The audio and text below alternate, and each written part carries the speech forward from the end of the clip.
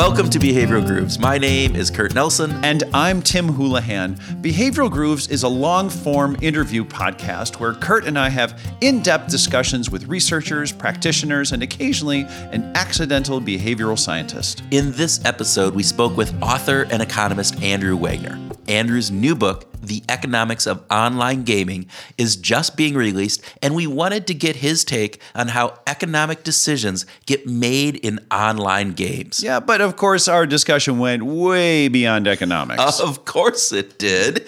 Would you expect anything less? Not a bit. One of the central themes in the book is about reputations and how those reputations matter when it comes to the way players behave. For instance, a very positive reputation could lead other players to be more likely to work with you, but could also lead them to take advantage of you. Mm-hmm. In this game, Andrew discovered that a bad reputation set people against him, but it also had some unforeseen benefits in the game, economically speaking, Well, of course. Of course, economically speaking, yes. It is fascinating stuff. And Andrew commented that economics is often thought of as an intimidating and math-heavy subject, and that it's considered inaccessible for people who really don't like numbers. However, we all like drama, and drama was found in video games, and that gave Andrew a perfect forum to discuss economics. So we'll have links to the book in the show notes. Fantastic. So, do you think we have drama on the show? Drama! Okay, maybe we should tone down the drama, all right, but if you haven't checked it out, Tim and I have launched a new podcast called Weekly Grooves. Maybe there's some drama in that. Totally. Oh, it's super dramatic. because in Weekly Grooves, we take a topic in the news that week and we take a look at it through a behavioral lens. It's only about 15 minutes long, and we know that you will love the drama that we take out of it. Dramatic drama. And we'd love your feedback on it once you've had a chance to listen. Yeah, and we'd also like to remind you that Behavioral Grooves thrives because of loyal listeners in more than 100 countries and on the reviews and ratings that you give us. You see, Apple's algorithm for making recommendations to people who are looking for new podcasts considers how many people have rated and reviewed a podcast and how recently those reviews were made. Yeah. So we would appreciate you taking a moment to scroll down to the bottom of your app and give us a quick rating. It will go a huge, huge way in getting the word out about Behavioral Grooves. That is so true, Kurt. And once you've finished giving us that 5-star rating, we hope you'll sit back in your groovy podcast listening chair. Groovy? With a fine cup of economic drama. And enjoy our discussion with Andrew Wagner.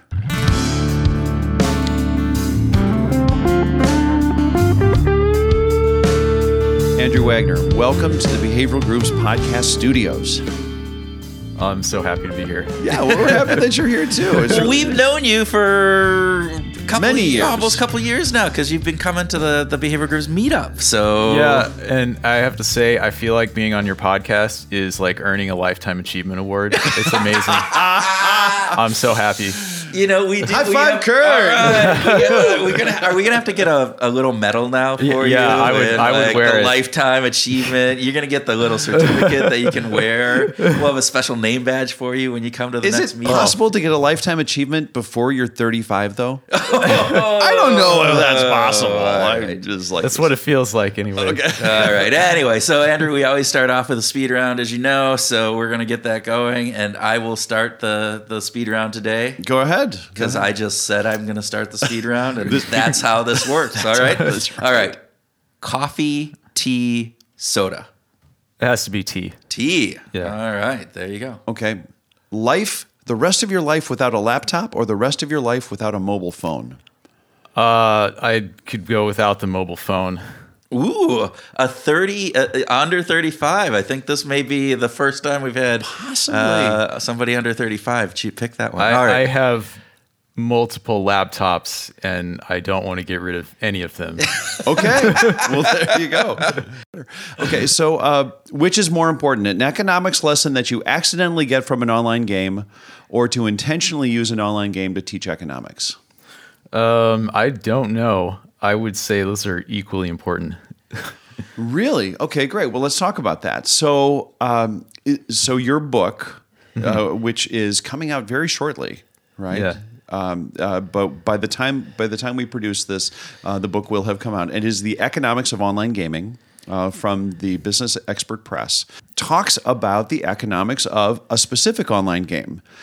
Tell us a little bit about the book. Why should readers pick up the book? Well, the idea is that, and I know economists won't like it when I say this, but economics is kind of boring. Oh my gosh. I will agree with that 100%. And I have an you economics. just said that out loud. I have an economics undergrad, and there you go. All of our economics listeners are just tuning out now. Well, it's tough because economics is hard. And if you can get over the fact that it's hard, then you have to still find a way to get over the fact that it's not very exciting for most people. So the idea that I'm trying to do is make it a little more interesting by focusing on those human psychological things instead of just talking about the math behind how people make decisions. It's showing the people behind the math first and giving them some kind of story. And stories, I think, are far more interesting than math. Economists might disagree about that, but that's... The number of economists, I would actually think most economists would actually agree with that. Well, that's good. There you go. Yeah. They may not understand how to do it, but they would agree with that fact. So, but you actually bring in a really interesting perspective because it's not just a narrative or a story. It is this utilizing an online gaming environment that you lived through as these lessons on economics. Is that a fair way of stating it? Yeah, that's a good way to describe it. The reason that this kind of exists at all is because I learned economics as I was playing this game, and I didn't know anything about economics. I hadn't taken any formal classes. I didn't know any of the terminology. And then I went to college, and I already knew all this stuff because I had already seen it, and I had seen it through the people making decisions. So did you think you had sort of a natural tendency towards understanding what economics was? I don't know. I think probably, but I think what's more important is that I had a natural curiosity, and it was, let's try something and see what happens. So you try something and you see what happens in the game. At some point, you decide to write a book about it. What caused you to write the book? I actually was a reluctant writer, I suppose. Not too many of them. Yeah. That's interesting. Okay, so but what are the circumstances? I played this game. I learned everything that I knew about economics, and I was a sophomore in college. I was telling my classmates, this is why I chose to study economics. And they thought that the story was powerful enough that it would be useful for somebody else, which was amazing to me because 2 months before that, I had actually deleted all of my data. Like, I thought it was so worthless that I had just deleted all of my data, didn't care. And they said, no, you should write that down. So I started writing. Wow. How long did it take to recreate the data? I don't know if I ever fully recreated all of the data. Wow. So for our listeners, tell us a little bit. So what was the game that you immersed yourself in and that you learned these lessons from? And tell us a little bit about how it works. So I think to paint that picture. Yeah. So if anybody has ever played RuneScape, which would probably be a younger generation than you guys. Oh, there was a nice Ow. dig. All right. Anyway, keep going. Okay, Yeah. I'm taking away that Lifetime Achievement Award. Oh, no. So it's very similar to RuneScape. The name of the game is Eternal Lands, Okay. and it functions like a normal economic system in some ways. Okay. At the base level, you have the skill called harvesting, and harvesting was collecting coal and iron ore or flowers, and then the next skill was alchemy, and you would use alchemy to make iron and steel bars out of the coal and iron ore, or you would make what's called magic essences out of the flowers and Okay. stuff like that. And then you had these other skills that used those products. There was crafting, which would make magic rings and medallions that would make you a better fighter or teleport you places. Those used gold and silver bars that were made through the alchemy skill. Okay. There's manufacturing, which made weapons and armor to fight with using steel and iron bars. Okay.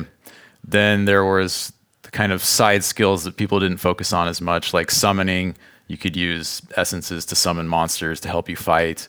Or magic, you could use magic to heal yourself. Or the potion skill, you could make special potions. And so the objective of the game is literally survival and just gaining more skills and resources, etc. What would The objective of the game, it's something that's kind of hard for non-gamers to understand, is there's no objective. Okay. It's kind of like a chat room with a game attached to it. Okay. The idea is that you're there to have fun being entertained with other people who are doing a similar activity.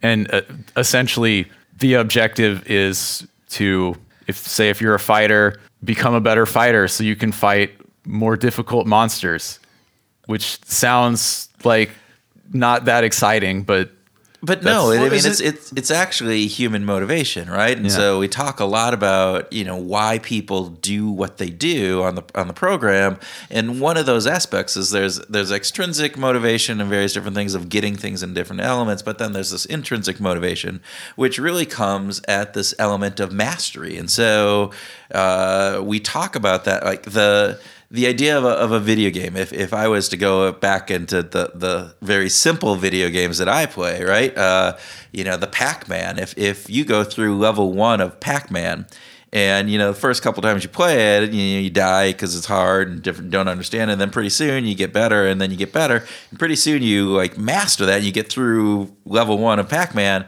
and you get to level 2 and it's the same.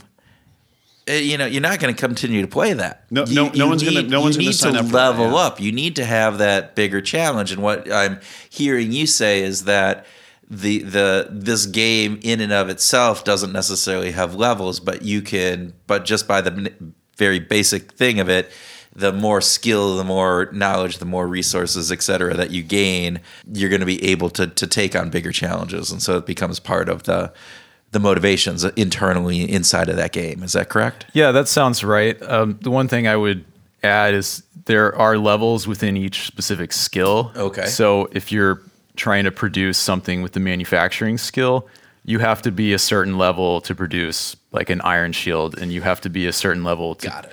So the objective is, I want to get to a higher level so I can do this other thing that also doesn't matter.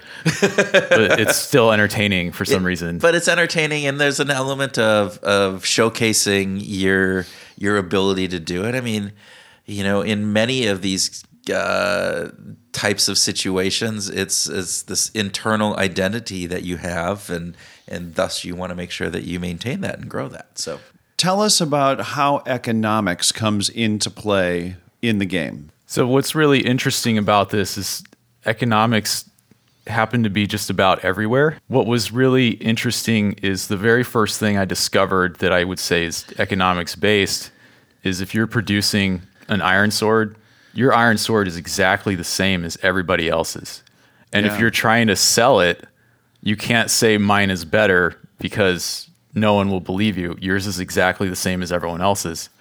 So if you want to compete with other people, you have to compete by saying, mine's the same as theirs, but I'm selling it for cheaper. That was the very first economics idea that I picked up on because I actually tried that. I said, my swords are better. And no one believed me because it wasn't true. But I could say, my swords are cheaper, and people would take that. That was the very first economics lesson that I picked up. I had no idea that it was economics. Give us some other examples of other economic lessons that are coming from the game. Okay, yeah. Another one that I picked up on was what people were doing in this game was when they want to produce some swords and shields, first they would go and harvest all of the materials themselves. Then they would do all of the alchemy themselves to turn it into iron and steel bars. And then they would do all of the manufacturing all by themselves. And what I found out was if there's a team of people working together, it can be done faster. You talked about that a little bit. You mentioned in the book that you were a lone person. Yeah. And then there were these guilds, which are these teams that you talked about, and you got recruited and you were a little skeptical at first, right? And then you joined and it was like, oh, actually, I kind of see it. And then you actually said, hey, I'm a low-level guild member. I want to actually, with your brother who played the game, right? You went out and you said, hey, we can form our own guild and, be at the top of it, which gets more of the resources and more of the stuff, right? Yeah, the thing that we realized was the high-level guild leaders were hoarding all of the resources that their guild members collected, and my brother's idea was, well, we should be those guys. It's kind of, you think about it, and the translation I took from that is, again, when you look at the way the world operates, you look at corporations, you look at government, you look at most any type of thing, the people at the top are rewarded the most. They get the benefits of all the people under them. If it's almost the big not Ponzi, what is it? The Ponzi schemes? No, where it's not Ponzi, where you actually have the multi-level marketing. Multi-level marketing. Where, the person who starts and they recruit 2 people, and then each of those recruit 2 people, and then they recruit 2 people, and all of a sudden you get a little bit of each of those pieces, and that person at the top of the pyramid makes a lot more than the person at the bottom of the pyramid. Exactly. And that's growing. And that's growing. The disparity is continuing to grow. Anyway, we digress. So you learn, all right, so this economic principle of, I think what Adam Smith was talking about, right, where you actually have specialization and, so that the pin manufacturer manufactures pins, and the soap maker makes soap, and you trade using money in various different pieces. What else? So that the economic idea behind that is actually economies of scale. Just if there are any economists listening, to make sure I mention that so they know that I actually know what I'm talking about. Yeah. Well, there were a couple of other things that you mentioned that was a little bit of a surprise, because my neoclassical economic training didn't include information about reputational capital. And you talk about reputational capital as being really important in the book. Yeah, it was important in the game, and it's more important in some industries than in other industries. It kind of depends on how easy it is to switch to a different service. Okay. So everybody thinks of Comcast as just having a horrible reputation, but how easy is it to switch to another internet provider? Most of the time, you probably can't do that. So they don't have to care about their reputation because you have to use their service. In this game, it was really easy for somebody to just buy from somebody else. So if you are selling the same stuff as someone else, but you have a bad reputation, people won't deal with you. And that's hard, right? And Yeah. that damages you in the overall scope of the game, right? Well, and particularly when you talked about, that iron sword that you're producing is no different than the iron sword that Tim's producing. Mm-hmm. And so outside of price, then the only other differentiation piece that you can probably have is aspects of your reputation, right? Yeah. Yeah.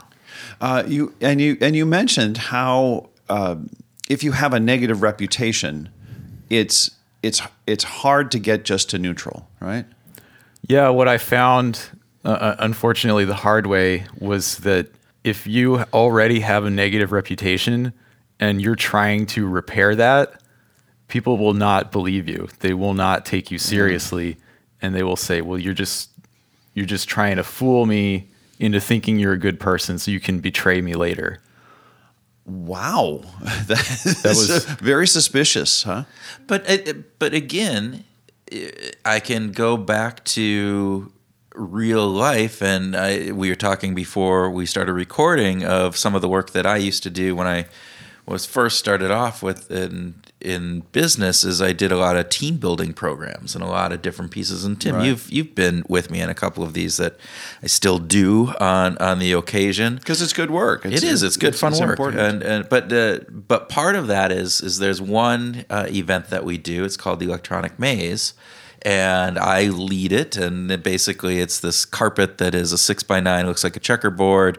When you step on the squares, some of them beep, some of them don't. Teams have to find a path through. There's some other rules and different things in there. Can't talk, varied other things. But me as a facilitator, and this is something we do on purpose, is that I will be there. I give them the rules. I'm kind of the person in charge.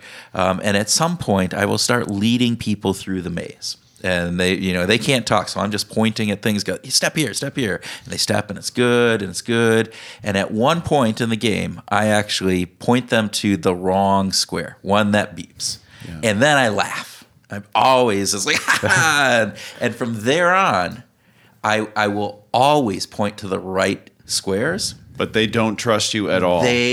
Nobody has ever trusted me after that fact, regardless of every single time. I mean, and if they were paying attention, they would notice that, yes, I am pointing at the right square every single time. I am trying to help them out from that point onward. It seems very similar to what this is. And I think that it translates out of these games and simulations into a real life lesson, right? That, hey, building up that bad, when you screw somebody over, they remember that for a lot longer than any positive things that you do. So reputational capital is hard to maintain. Yeah, it's very hard to maintain. It's hard to build up in the first place, but it's really easy to destroy. It's extremely easy for it to just slip away if you mess up, or if you intentionally lead people to the wrong checker. Oh. What were the things that you did to, once your reputation had been tarnished? Right. What kinds of things did you do to build up your reputation in the game? So after the reputation had been tarnished, which I'll leave that story for another time. Or people can read the book. Yeah, or they can read the book. It's a fun story. At first I tried to apologize and say, well, we were mistaken. We didn't mean to do that. And the apology was not accepted. And then the other thing was, well, let's rebrand our guild. Let's change the name of it so people don't remember what happened. And the people who were in the guild actually said, no, we're fine with this name. We'll just accept our bad reputation. And I thought about it, and I thought, okay, I'll just play as a villain and see what happens. This might be more interesting than playing the same way everyone else does. And how did that turn out? It was spectacular. So, all right. In what way? What elaborate on spectacular? It was so much more fun to be different within the guild, within the game. Within the game. Yeah. Okay. So it wasn't necessarily playing as a bad player. It was more fun and more entertaining just to play differently than the way other people did. And that's an interesting piece, because you talked about the idea of being open to change, right? And that new information coming in. Like for instance, one of the things that you mentioned at the beginning before we got on air was, again, that you started to do things different. And when you first did that, the first response from everybody was anger. Yeah. That was the first response to just about everything that I did. And it was always anger, but no one ever tried to figure out how I was doing this stuff or why I was doing it. And they always thought, well, he's just trying to ruin the game for the rest of us. So I would repeat that message because it was more entertaining for me to say that I'm just trying to ruin the game for the rest of you, because that's what they thought I was doing. Building into that reputation and building upon that. And so, but I think the interesting piece is that the initial reaction to new information or to new ways of doing something wasn't the idea of what can I learn from that, or why are you doing that, beyond this initial trying to screw us over piece, to this idea of it's just this emotional reaction that says, "Oh, this is different, crazy, stop! Don't screw it up for the rest of us." Kind of a status quo bias that was going on. Very much so. Yeah, it was very much a status quo bias. And what was interesting is that the people who were upset were the people who currently held the power in the game. The people who were new, they didn't care. And the people who were on the weaker side, they didn't care either. So they were more risk tolerant. Yeah. If you were coming from a deficit, if you were behind, if you were weaker. Yeah. My understanding of it was the people who already were powerful, they had a system that worked for them, that made them powerful, and they liked it. And what I was doing was changing that system and forcing them to have to consider some other strategy. Yeah, the power dynamics. And again, you think about real world and those parallels show up. That's yes, they do. Very similar situation to a lot of what goes on within corporations, communities. I mean, it's prevalent all over. So one of the other things that we wanted to talk about was incentives inside of the game. So can you talk a little bit about what kinds of incentives were structured into the game and how did those impact people's behavior playing the game? Yeah, that was one of the things that was really interesting to me when I was playing the game too. When you produce an item, you get experience points for producing that item. And if you're producing a more advanced or higher level item, you get more experience for that. If you sell it, then you also get gold coins. And the trick was everyone was complaining that when they sold things, they were losing money. Because if you added up the value of everything used to make it, that was more than what they sold it for. And so everyone's saying, we can't make money, but they were still doing it because they actually cared about the experience points. They didn't actually care about the money, but it was strange. Their voices said, we can't make money, we don't like this, but their actions were, we're still doing this anyway because this is actually what we value. Right. And so again, understanding the underlying motivations of the people inside of the game, the outward appearance of getting gold coins, right, is the idea that that's what was really key. But underlying it was really, you know what, I need these experience points in order to level up to get to that next level, which we talked about earlier, which was why people are doing this. They're not, the gold coins inside of the game help in certain areas, but that doesn't really get you to the next level to be able to move up, or at least maybe not as I don't understand the game fully. But well, in classical economics, we think about rational agents. Was there something rational or irrational about these people who were saying, I don't care about money, but in fact they do? Vice versa. Oh, excuse me. That's right. They're saying they do care about money, but in fact they're not acting in a way that's consistent with that. I think their actions were rational. They were acting in a way that was rational by producing stuff and selling it at a loss because they were still benefiting with the experience points. But their words were not rational. Yeah. Well, and again, you know, in economic theory, it's about utility, right? We define why do you do things in order to maximize your utility, and so it's defining what utility actually is. And what you were saying is that the utility for these people was more in the experience points as opposed to the gold coins, and yet their voices were saying the gold coins are where my utility lies, but that wasn't what their behaviors were dictating. Right. And another thing that I thought was really funny about this was when the game started getting disrupted, the very first thing they did was appeal to the game creator and say, make a change that keeps us in power, a bit, essentially, is what they were asking for. So going to the government and creating rules and regulations in order to that's what they're asking for. You know, perpetuate the power system that is currently in place. Wow. I have another question. Something else you mentioned in the book that caught my attention was this idea that having the right people make decisions for the group. I thought it was interesting that you framed it as having the right people make the decisions for the group rather than making the best decision, or having people collaborate in order to just produce the best decisions for the group. And tell me why you framed it that way. Maybe because I hadn't thought of framing it the other way. That might be why.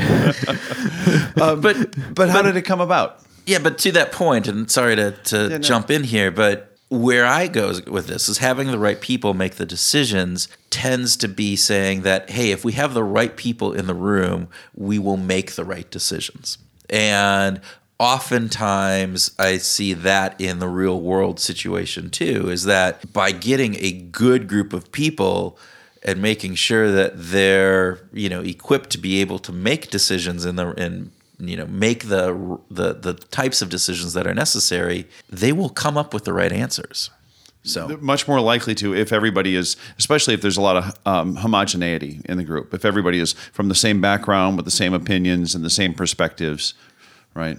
I would actually disagree. I think that it's going to be better if we have more diversity in the room. Oh, okay. I see what you're saying. Yeah. All right. Yeah. But we digress. Sorry, Andrew. Go ahead and answer the question that I just jumped in and answered for you. I think also you really have to have people who are actually team players as part of your decision-making process. And I think that's why I framed it as the right person making decisions, because even if it's a group of people, they have to be having the same goals. What are the qualities that make a good team player? Oh, that is something I hadn't thought about very much. But I would say in the first place, they're willing to listen to other perspectives. They're willing to consider those. That might be the biggest thing, actually, is being willing to consider as many different perspectives as possible and weigh them accordingly. So Tim would not make a good team player. I'm sorry, Tim. You're here. I'm in the room. I'm joking. In the room. Tim actually takes all the different perspectives. I'm the one who goes, no, my way's the right way. Isn't it just easier to have one perspective than to? If it's my perspective, then it is definitely better that way. I think another piece that we were talking about before we got on air was this idea of regulatory capture. You want to talk a little bit about what that is and what you found from the game in that situation? Yeah, so this is a spoiler, but there's some point in the game where someone from my guild actually joins the development team, which is unusual. Most games like this have a development team of their own. They don't take players. And part of joining the development team means you have to promise not to specifically favor one group or another. And this guy did not keep that promise. He helped us out. Yeah. And building into that reputation already of you guys kind of being the rebels in the group or in the game. Yeah, absolutely. We probably should not have been able to do that. But so what's the lesson learned from that? So you talk about, because regulatory capture happens in the real world all the time, right? You're somebody in business and they get on the, governmental regulation, panel body, that overviews it from a state level, city council, whatever. What are the insights that you take from that? Well, it's really tough to know if someone is going to play fair. But the idea is, for example, if you're playing a game of Monopoly and one person is going to be the banker, but they're also one of the players, you have to at least trust a little bit that they're not going to be taking money out of the bank and giving it to whoever they want to. Cheating, yeah. Yeah, I think we would call that cheating. Yeah, and I think the hard part, at least from the psychology of this, is you can have the best intentions. So you can be that person who gets tapped to be in the development role, and I don't know if this is the case for the person that you were talking about, and yet there are underlying subconscious components that lend yourself to the idea that even just putting in the rules and regulations and not necessarily understanding that you're doing this to help the guild that you were from or the organization that you were from, but because of the very nature of how we think, that happens, and it happens. Context matters. Context matters, and so it's like going in and thinking about, oh, can we put in these rules for how the city does bids for, getting a new road or building a new building or doing whatever that would be. And if you come from an industry and you go, well, this is how we did our bids and I like that way. And so thus you put in the rules that kind of allow that bid process to happen the way that you had done it in your old life. Well, that tends to, allow those people that organization that did the bid that way to have a leg up. And it wasn't necessarily intended to do that, but it was because of that background that you had, knowing how that works for you, and you obviously did it for a reason. So how did regulatory capture impact the other players, the other guilds? Well, it's funny because that's sort of what they were asking for when they were appealing to the game creator and asking for changes that would help them. And I actually was able to achieve that in a different way. In a more successful way, yeah. Sounds like. And it was really bad for the other players. How did they react? Well, they actually never found out that this happened. So when the book comes out, they'll learn for the first time. Or when this podcast comes out, yeah. they hear it from there. Wow, that's a much bigger spoiler than I could have ever imagined.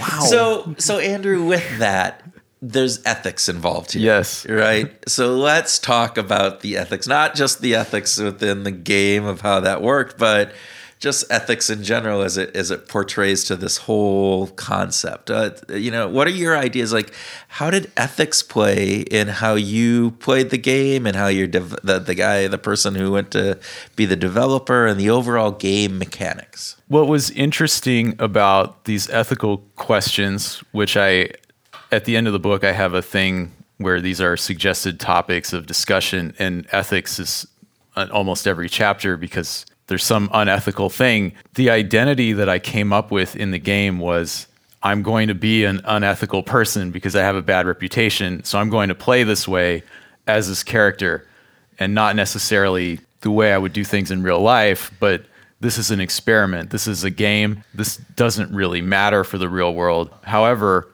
people do behave this way in the real world sometimes. And I think that's the key piece, right? When we think about this, what were the consequences for unethical behavior inside the game? It seems that you were rewarded more than punished, actually. I'm just kind of stunned. My jaw is on the floor on that. And yet I'm thinking this is how the real world works as well. Like we have lots of evidence of this happening, that we consider someone who might have who did really well financially, but might have cheated just a little bit. We kind of go, or maybe not even a little bit, maybe a lot. Maybe a lot. Yeah. That there might be something admirable about that they might be given accolades for that. Well, we had Jeff Chrysler on our 100th episode, and he wrote a book all about cheating and getting ahead by cheating. And it was tongue in cheek, but yet he tells the story of when he presented that he came in persona to present to Dan Ariely's class down at Duke, and he was doing this whole thing about how people appreciate, success, and the best way to get success is to cheat, and so isn't that the right way to doing it? And he said inevitably about 20 minutes into his presentation, somebody would meekly, well, isn't that wrong? And then he'd ask the class, and he said about a third of the class would say, no, that's not wrong. And which is part of why he ended up writing the book with Dan Ariely and what they did. It's fascinating if you think about that and you go, all right, these are business or an MBA students, and a third of them who are being told pretty blatantly to cheat, and they don't find something wrong with that. And that's publicly saying that, out in a classroom. You have to wonder about the actual number of people. And as you said, nobody knows about this, some of the unethical things that were going on until now. And so it disheartens me. Were there other unethical actors in the game? So there was a kind of a split between people who produced things and people who were fighters. Okay. And the fighters would just do anything to attack each other or find some way to gain power over another fighter group. Yeah. Yeah. I want to switch over to music. Okay. Okay. I've been waiting to ask you this question. Andrew, what is on your playlist? I actually had to write this down because I listen to what YouTube tells me to listen to. And apparently my favorite band is Stained. Oh. And I like The Fray, Coldplay, Fuel, Green Day. I generally just listen to whatever shows up on the YouTube playlist. But one thing I realized when I was finding the answer to this question was all of these bands are from around the same time period. And I've always made fun of old people for listening to music from the same time period. And I realized I'm doing that now. Well, there's good neurological reasons for that. That's not accidental. That happens the way the music imprints on us. So what's the era? When were these songs reaching you in your life? How old were you? I would say probably 12 to 15. Maybe. Which is, my God, you've added a data point to Tim's idea here. So, and I'm having confirmation bias. Yes, at this I know you are. This is totally confirmatory. But why do you like those? Aside from, let's say, the neurological subconscious stuff, but why do you like that music? Well, actually, part of it is, as I was writing my book, I was using music and listening to specific songs that I was playing at the time that I was playing the game to make it easier to remember things. Were you actually listening to music while you were writing the book? Like while you were sitting at your computer writing? Yes. Yeah. Okay. I'm looking at Tim going, see? Now Kurt's having confirmatory bias. On that. So, so this is a silly question. Does the game itself have music built into it? I know a lot of the games today, like my son got into techno music because it was played, it was the background to the games that he played. This game didn't have any sounds at all. Yeah. No music, no sounds. So it was generally whatever you had playing on your own. No sound effects? No battle sounds? No clinking of gold coins? No. That's amazing because, I would ask some our listeners, turn on a movie and watch it with subtitles without any sound. And the emotional impact is significantly reduced. Yeah. We are the audio portion of anything visual, video game included, is significantly enhanced by the audio. Did I just say that again? Did I you just said repeat? it right. You got it right. No, okay. You got it right. Okay. The video component is enhanced by the audio. Yeah. Yeah. So to have a video game with zero soundtrack is really interesting. So, all right. So, Andrew, how big was this game? How many players got onto this game at any point?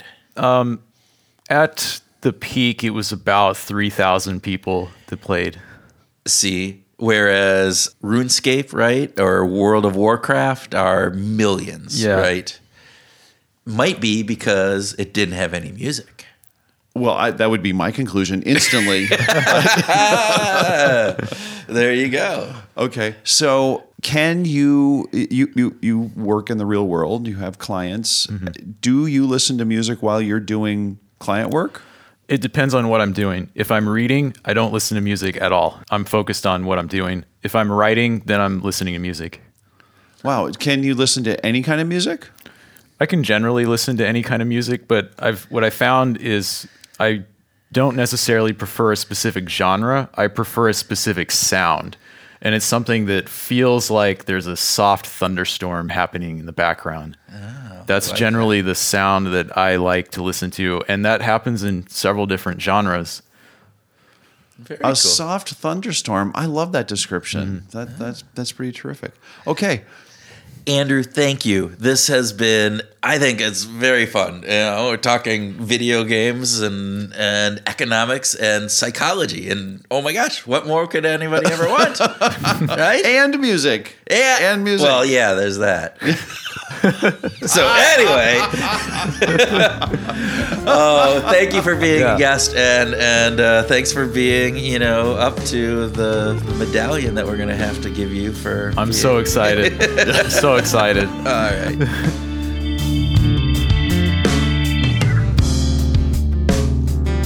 Welcome to our grooving session, where Tim and I groove on what we learned from our Behavioral Grooves interview, have a free-flowing discussion, and whatever else comes into our multiplayer online role-playing, drama-infused game brains. Drama. Multiplayer, though. I mean, think about the number of people that are out there. Have you ever played a multiplayer online game? See, that was my first question. I was going to ask you that. Yeah. No, I haven't. I haven't either. No, I have not. I know my son does. Yeah. I know, obviously, Andrew, who we know through our meetups. He plays them. I know lots of people that do that, but yeah. I was of that age where we played in arcades. So I put so quarters. Old school. I put quarters into those games, and we played there. That's how old school I am. Yeah. Well, Pong was my first introduction, so that's how far back I'm going on this. Yeah. Okay. So what do you want to talk about with? We had a great discussion with Andrew, and he's got a cool book, and it's got a very cool perspective on the world. Where did you want to start our grooving session? Well, I thought it was really interesting. So just the perspective of looking at economics through the online game, and in specific, an online game that Andrew had his own experience in. So it was a qualitative look at what economics is. Very quantitative from its very nature. So now he brought some quantitative pieces into it, and I thought that was really interesting. But the qualitative aspects of what he was talking about and the responses that he got. Yeah, the behavioral responses. The behavioral responses were really cool. And it made it interesting for me. Like he said, I have an economics undergrad, so I kind of geek out over some of this stuff. Really? Yeah. But well, I know you have an economics undergrad. Did you really geek out on economic stuff? Yes. Really? Okay. I mean, not as much as the behavioral science stuff, but it is part of that. Cool. So cool. Anyway, so the reputation stuff, like the behavioral stuff that he talked about, I thought was really interesting, and the behavioral aspects of reputation and how reputation impacts the players in the game, I thought was really interesting. This kind of gets to a question for me of, well, how similar or dissimilar is the online player's behavior linked to real life? In other words, is real life a mirror of how you behave in the game or not? Right. And you did some research on that. I did some research, and there, I think John Millman has done some work that says that most of the time people are creating very, very different online personalities. We're more calculative, we're more thoughtful, and that because we have time to kind of think and prepare for this character, so to speak, that we want to be online. So you're projecting out what you can be in this game as opposed to just reacting. Now, it's really interesting. Which is contiguous with what Andrew was talking about, where he said, I wanted to be this good guy in the game because that's who he is in person. That's how we know him. Yeah, exactly. I mean, that's our experience with him. And then he discovers that being a bad guy could be a good thing for the game. Like he could actually benefit from that. And he was willing to adapt to that. I thought that was amazing. Right? Well, and it was interesting because we know Andrew as this good guy. Right? He comes to these meetups all the time. He's super generous and nice. And to hear him talk about being the bad guy, the rogue. Right. It was weird. It was disconnecting. I was looking at him and going, this isn't I don't know this guy. Who is this guy? So that was weird. That was weird. I wanted to go back to the work, though, of online being different. Yeah. And I don't know about online. So take this with a grain of salt. But I've done a lot of work with clients and people in team building where we're playing games. And this is real time. This is with real people. It's not over an internet. So maybe there's some difference there. Could be. But again, to that facet of playing a game, they start playing the game very thoughtful. Again, usually these are work situations. They're coming in. They're feeling like they're being watched and graded to a certain degree. But once they get involved and immersed in the game, what happens is that their real personalities come out, and you can really look at people to see how they're playing the game, and you can translate that into what happens in real life. And we do a debrief after these events, and that did they actually comes out. reveal this symmetry, this similarity? Oh, people point out, you showed up just like you do at work, and that happens. I don't know how Mark Millman, did his research, if it was in a lab setting I don't know or different pieces of that. And I don't know if, because it's online, if there's a difference there. But I think that game part is actually, people show up in games often like they show up in real life. So if that is the case, certainly the game helped reveal things like status quo bias and preference reversal in big ways, which are really common human attributes, right? That they were willing, Andrew talked about, people were willing to say, no, we aren't going to change the name of the guild, because we've had the name of the guild ever since we started, and we're not going to change it. Yeah. Like, man, talk about status quo bias. Even though it wasn't necessarily working for them, they're like, nope, we're just going to keep that name. Right. They had an identity. This was us, even though the identity had shifted and changed, and it was now being a negative component for them. I'm going to hold on to that because, damn it, it's too hard to change my name. No, it's not. No, it's super easy to change it. Yeah, and the economics of it would have been different. So going back, though, to the other piece that I found fascinating in this, when you found something else fascinating?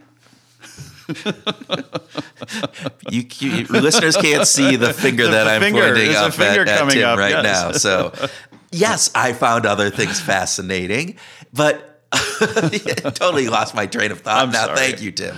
No, it is going back to trust. So when he switched, when Andrew decided to become the bad actor, and then realizing that bad actor gave him some freedom to do things that were economically in the game beneficial. Mm-hmm. And I wonder how that portrays itself into real life. So what are some of those facets in real life to, if you become a bad actor, if you go rogue, economically speaking, there's probably some benefits to being able to do that, to cheat, to lie, to misguide. But what are the other costs that keep people from doing that? So online, you're to the point maybe of what Millman was saying, is that you have a different persona, and you're not necessarily interacting with these people in a real life situation where, that social context is really there, and you don't have that social contract between people. I don't know. I've seen lots of experience. I have lots of experiences in my life when I have seen people who are bad actors do well financially. They've been very successful in their lives from an economic perspective. Were they good people? I recognize them as not good people. I didn't want to spend any time with them socially, but it was clear that they were killing it financially. So was there a cost that they had to pay from a social perspective? I don't know. I think they still had friends. They still got around. They still found a community, a tribe that they could be a part of. Well, and is that community or tribe a tribe of people who are like them? Another more bad actors. Yeah, or is there's this other aspect, right? It's the people who see power and money and prestige, which sometimes comes with being that bad actor, by able to get that and want to grab hold of that. They might be good people themselves, but are drawn to that. So you getting, these fans that come up to you just because you have money or prestige or power? Yeah. So are there non-economic factors that keep people from being bad in real life, and what is the cost of those, and do those costs outweigh the benefits that you can get, plus jail time? A Bernie Madoff, Yeah. Okay. Well, Petters, who was in Minnesota, Yeah. doing the Ponzi schemes. yeah. Those are good questions. But sometimes, that bad actors aren't necessarily to the level of offense that leads to jail time. It's just bad acting. It's lying to people. Yeah. It's being not nice to people. It's misleading people to get them excited and then not really following through on your commitments. Or going rogue. Or right, going rogue. kind of going against the social norm in a lot of ways. Yeah. Well, another thing that was interesting to me that was outside of what Andrew would have anticipated from a financial perspective is that people were willing to give up gold coins, were willing to sell things at a loss to have fewer gold coins in exchange for better experience points. Right. And to me, this sounded like preference reversal. This sounded like what we have with sales reps who say, just give me more cash. But when you and I have done studies and tested the opportunity to earn more cash versus the opportunity to earn experiences, people actually perform better when they earn experiences. I think it goes into people are not good at understanding what really motivates them. Double bonus bundle on that one. Absolutely. Yes. I get double experience points for that. Yes. But that's very apparent in this because, as Andrew said, people stated gold is the standard. That's what I want. It. And yet the whole game is measured on gold coins. But in the game, the reality of it is I can do more the more experience I have. The better I am at playing the game, the more enjoyment I get out of the game. While the measure for the game might be gold coins, the measure for me is my enjoyment of playing the game. But I don't realize that because, again, I'm told that gold is that. So that's what I see, but my behaviors elicit the other aspect. Exactly like we see with salespeople in the real world. They're told that money is the optimum, and yet, wow, that reality of being able to get that experience or that non-financial reward, whether it be time off or merchandise thing that they wouldn't normally buy otherwise, those are real motivators. We just don't have them at that conscious perspective, and they are below that level. All right. It's still powerful. Very powerful. Very powerful. Okay, what else? What about regulatory capture? That was interesting, right? Isn't it amazing? I mean, the parallel for me instantly was Boeing, and this is not to diss anybody at Boeing, but the fact that the FAA basically kind of turned over the reins to understand whether or not the 737 MAX was a safe plane over to the company that built it and designed it is kind of a regulatory capture thing. It is. Well, and you go into, you mentioned this pre-show, Alex Azar going from president of Lilly USA to being the what is he now? He's the Secretary of Secretary of Health. Health, yeah. Yeah. And can he bring an insider's perspective that could be really useful and valuable? Or is he going to be biased because this is the industry that he came from? And we don't know the answer to this, right? No, but I've met Alex, so I don't know him really well, but I did work at Lilly. You had some experience and with him. I've interviewed him. I've been in meetings with him. He probably wouldn't remember me from Adam, but I remember you from Adam. I thank you, Tim. I appreciate the meetings that we've been in, you were totally impressionable on me. But he was I feel from my short time knowing him, really good guy. He was very interested in behavioral science, so I obviously had a fascination with him or a liking of him. Again, double bonus points. Ba-boom. He was asking all about Dan Ariely and different. Anyway, long story short, but does that knowledge of being an insider help in the work that he has to do as Secretary of Health? Because he understands the mechanisms for how things happen and get done. So he is able to put policies in place that are appropriate and impact the real causes of behavior and issues. Or, as you mentioned, that having had that insider piece, is there an implicit bias that he has that lends itself? It could be completely into, subconscious. Exactly. It doesn't even have to be a conscious effort to be a rogue actor. Right. It could be completely subconscious.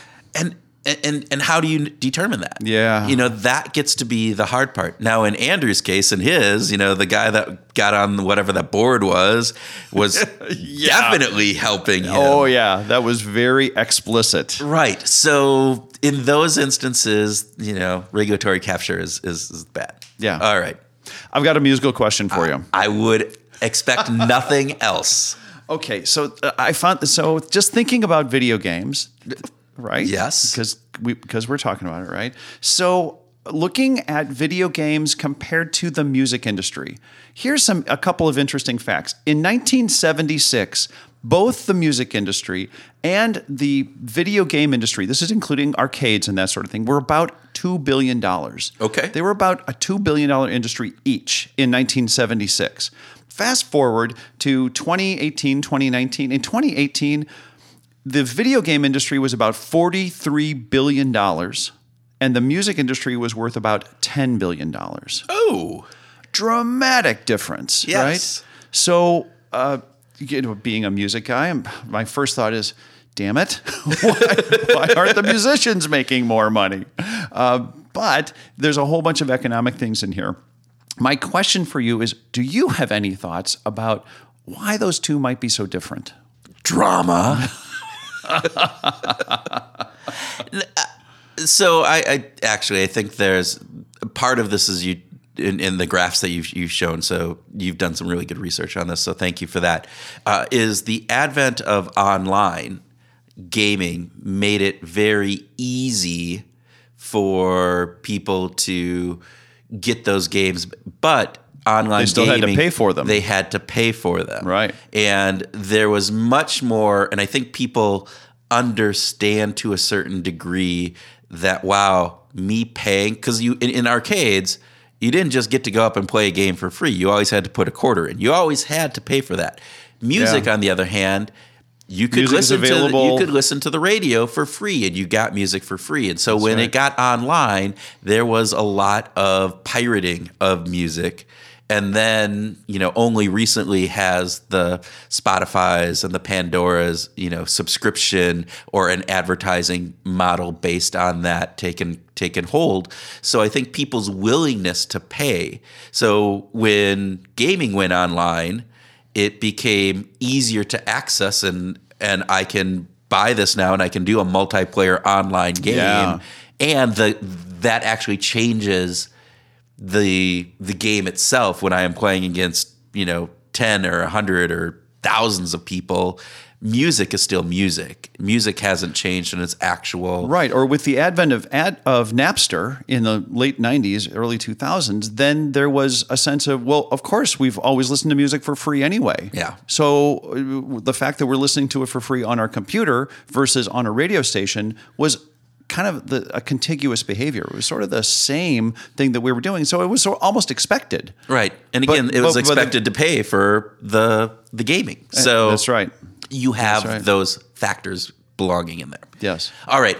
I have a question back for you, though. Oh, no. So with the advent of online gaming, music is a big part of those games. And I know that they pay, some of the more popular games pay a pretty good price for the music that gets put into them. So has that benefited the music industry, and how so? Or is it only a small select number of musicians that actually get to have their music put into games? Yeah, I don't know the specific statistics around it, but I do know that there's a lot more musicians that are participating in licensing deals because of online games.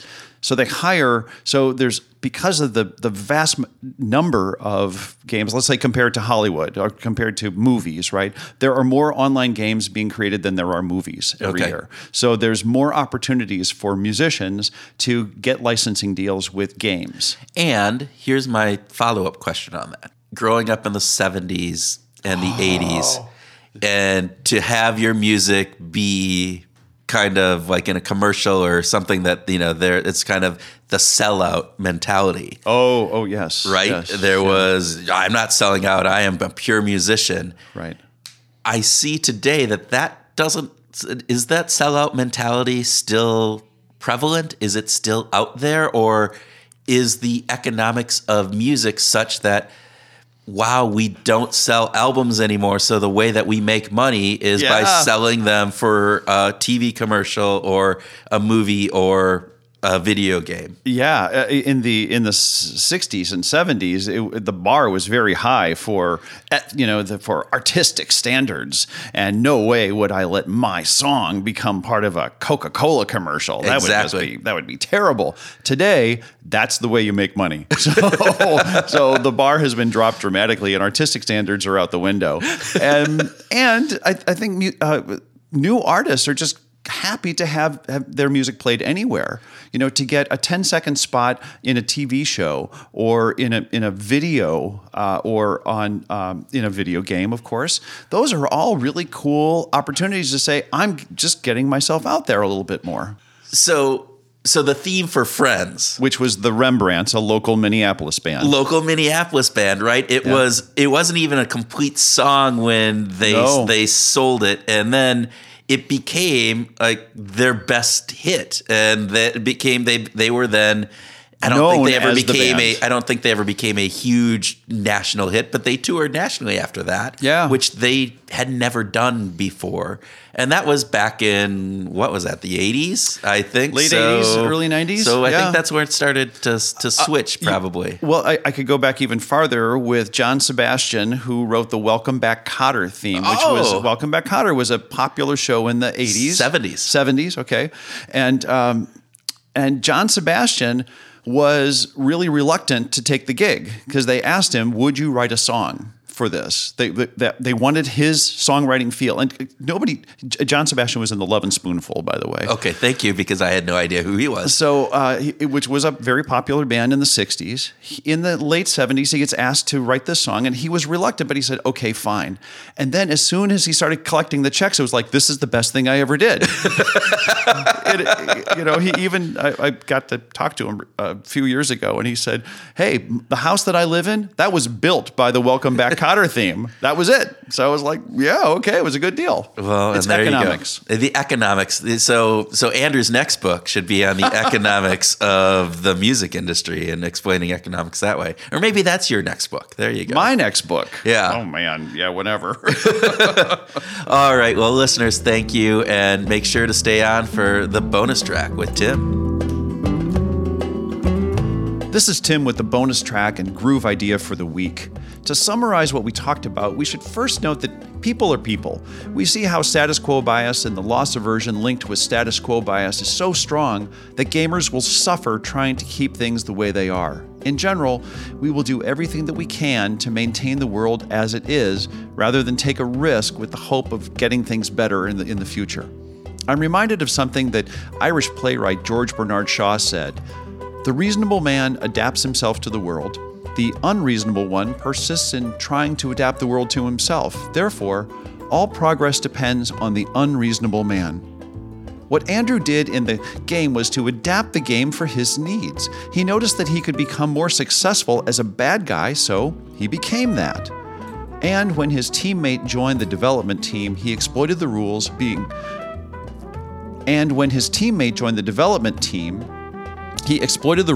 being rewritten in such a way that advantaged him.